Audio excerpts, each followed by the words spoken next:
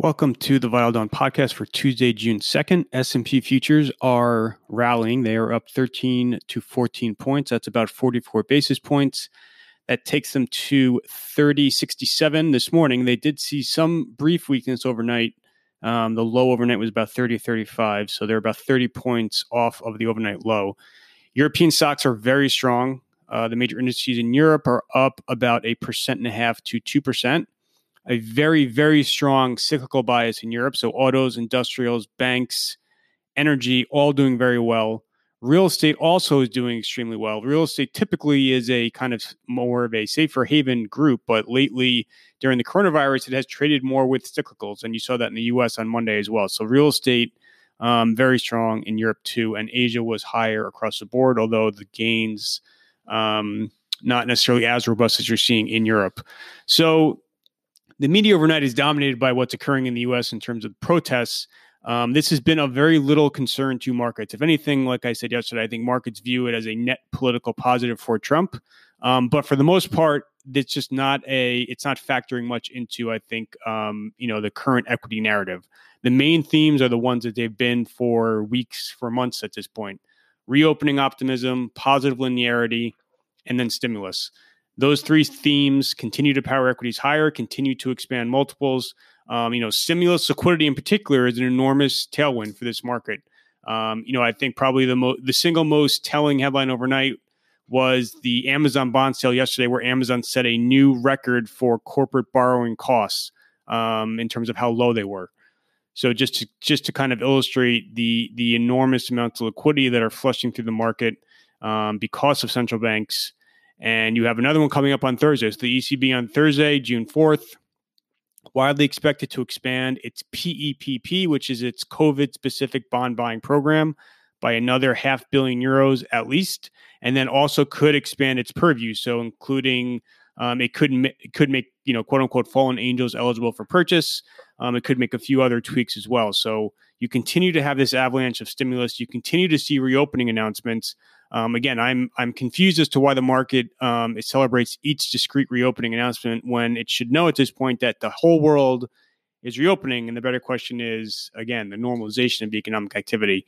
On the normalization front, you did see some encouraging updates overnight. So Visa, again, has been publishing, Visa and MasterCard and all the banks have been publishing kind of a week-to-week, month-to-month updates on consumer spending linearity. You saw pretty much every bank last week made comments, and then Visa overnight made its own comments, all echoing the same similar trends. You have seen consumer spending hit a trough as far as year-on-year declines in early April, and you've seen those year-on-year declines lessen since then. So the Visa update overnight, again, was very similar to what you heard out of banks. Debit spending, which tends to be focused on more essential goods, is seeing a very healthy rebound. Debit spending is now up year-on-year. Credit, which tends to be for more discretionary purchases, is still tracking down. And cross-border activity, which is very travel dependent, is still very weak as well. Again, I think the consumer spending is certainly very positive. There is, though, this big fiscal cliff in the U.S. So the CARES Act payments to consumers, again, were an enormous tailwind for millions of Americans in the country as far as for a lot of families, it actually resulted in an increase in income despite surging unemployment. And then you also had those one-time checks, which increased, bank account balances too. So that's obviously been an enormous tailwind for consumer spending. The question is now what happens to those payments, because the one-time checks are being in the process of being spent. And then you have those increased federal unemployment benefits will expire at the end of July. So we know Congress is working on a fifth bill. It's likely to include some type of, an extension on payments. It's just unclear in what form they will be. Republicans seem pretty adamant that they will not extend those increased federal unemployment benefits. There has been some talk about another round of one-time checks, unclear as far as the amount, et cetera. So there is that fiscal cliff. And if a lot of those payments do expire, then you are probably going to see the consumer numbers, which have been bolstered by the CARES Act, weaken starting in August, September, even as the reopening process continues. So that is kind of the major rundown for this morning. Actually, one other topic that's very important on real estate front. So SL Green, which is the largest Manhattan landlord, put out an update overnight making positive comments on rent trends, collections, etc. And then also, I think very tellingly, they're resuming their stock buyback. So, to have the largest office landlord in Manhattan start to resume its buyback, certainly a positive indication. You had positive updates from real estate companies in Europe too. So real estate, like I said, is trading very, very well in Europe this morning. And I imagine that will translate to the U.S. too. There is a big REIT conference that kicks off. So you had a lot of other smaller REITs out overnight that published updates on rent collections, et cetera, too. But as far as for macro purposes, I think SL Green is the most important. On U.S.-China, nothing incremental overnight. We did have reports Monday morning that China was kind of dialing back slightly at the margin some of its phase one purchases to kind of send a message to Washington. There were subsequent reports yesterday afternoon that China, in fact, made soybean purchases yesterday. I do think that you are probably going to see China, pull back slightly at the margin. I don't think it's going to be a wholesale cutoff of purchases, but more just to send a message. I think the market, though, continues to view the current phase of friction between Beijing and Washington as being in the realm of geopolitics for the most part, and it's not impacting the economic relationship, which is on a parallel separate track. That is the logic in the market.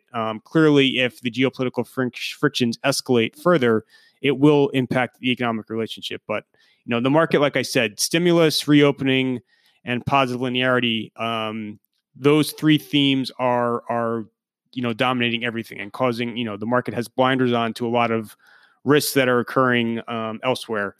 For the broader market, again, my views are still the same. I'm clearly underestimating the amount of multiple expansion that's occurring in the market.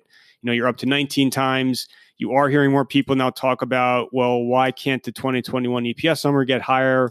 So remember, in 2019, before COVID, the S&P earned about $163. That had been the print forecast for 2021. It still is a print forecast, but you are hearing more people now whisper about a 170 plus number for next year. The logic being that the S&P had been on track to earn about 175 this year before COVID. And so the thinking being, well, if we're going to get to a normalized earnings number, it really should be in the low to mid 170s, not in the 2019 baseline. Again, I think 163 for 2021 is very generous given everything we know.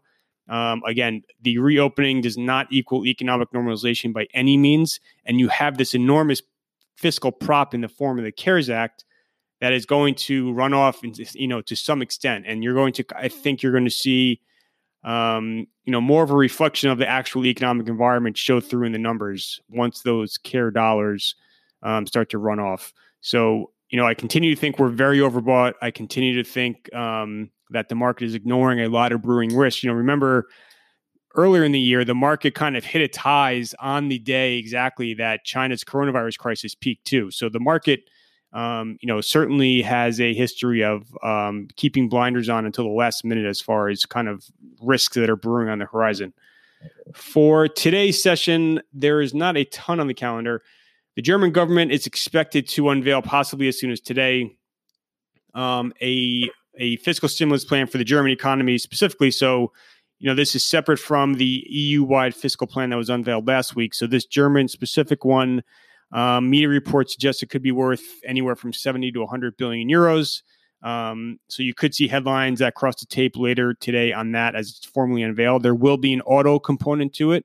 So auto stocks are very strong in Europe today as well, partly in anticipation of this announcement coming out of Germany. U.S. auto sales will be reported throughout the day. You have a couple of earnings reports. Zoom Media after the close. ZM is probably the biggest one. And then mRNA, Moderna, will be holding its Science Day this morning. So that is everything for today. Thank you for listening.